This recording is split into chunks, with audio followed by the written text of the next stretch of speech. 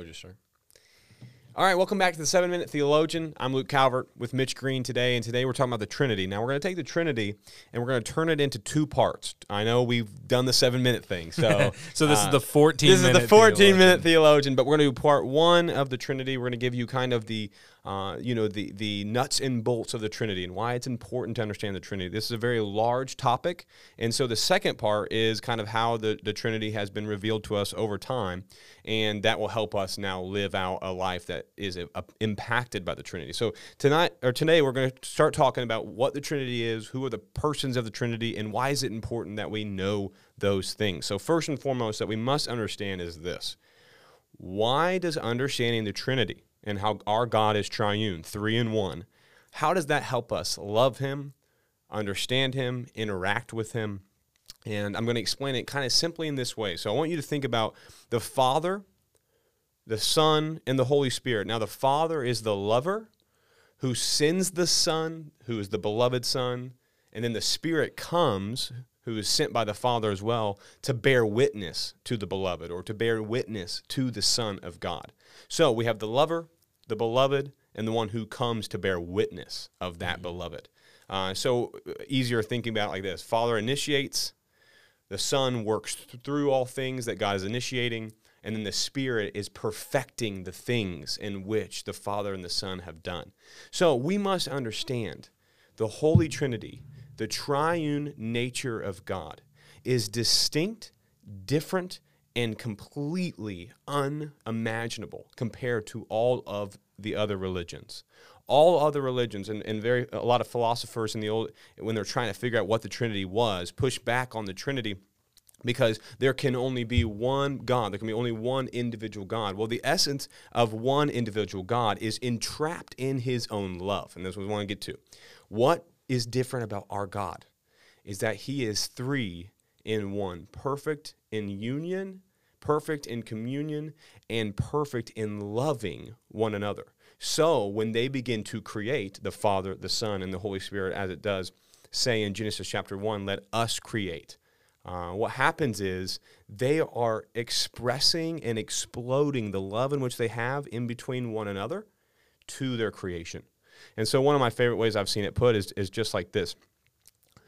Why was it good that our God is triune? It's good that the Father is triune because He rejoices in having another beside Him, and He finds His very self, the Trinity, our God, in pouring out His love. That creation is the spreading, diffusing, and the outward explosion of that love. Yeah, so it's like our God exists in community, which is a really beautiful thing. Mm-hmm. I think the important thing for us to remember here, Christianity is monotheistic. Mm-hmm. You know, it's one of the earliest, religions in the world that believes in only one God. All religions of the day, they have many gods, thousands of gods. Yep. So Christianity is monotheistic, and that's meaning one God, which is very, very important.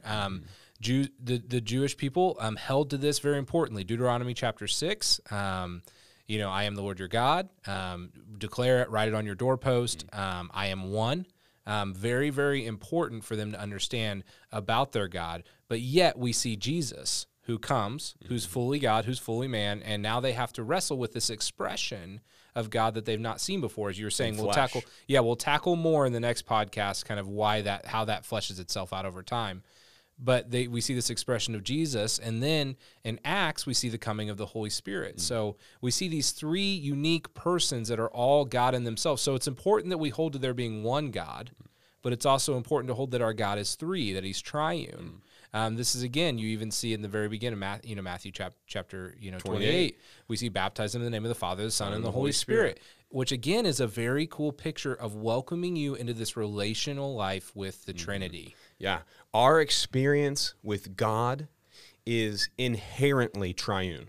Father, Son, and Holy Spirit. Now let's talk about how those 3 persons work themselves out in the Trinity. So let's start with the Son. I want you to think about the Son of God as the very communication of the Father, right? Paul says He is the image of the invisible God. Yeah. That when Jesus comes in flesh, now, very important, that the Son of God has existed for all of time.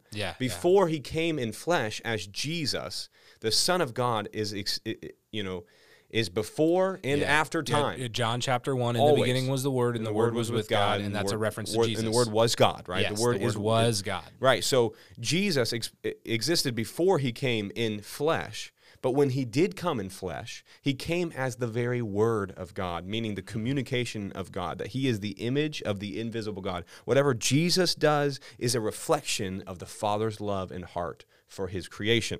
So understand that we have the Son, who's the beloved Word and communication of God. We have the Holy Spirit.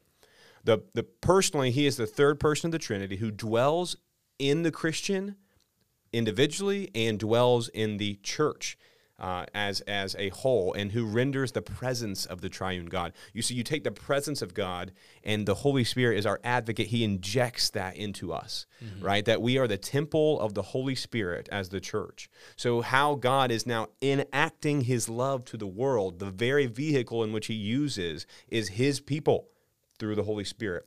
We once built a temple, but now we are the living temple because of the Holy Spirit. And the Father is the sender, the initiator. The sender oversees the Son and his work and oversees the work of the Holy Spirit. And I want to get this clear before I push it over to Mitch.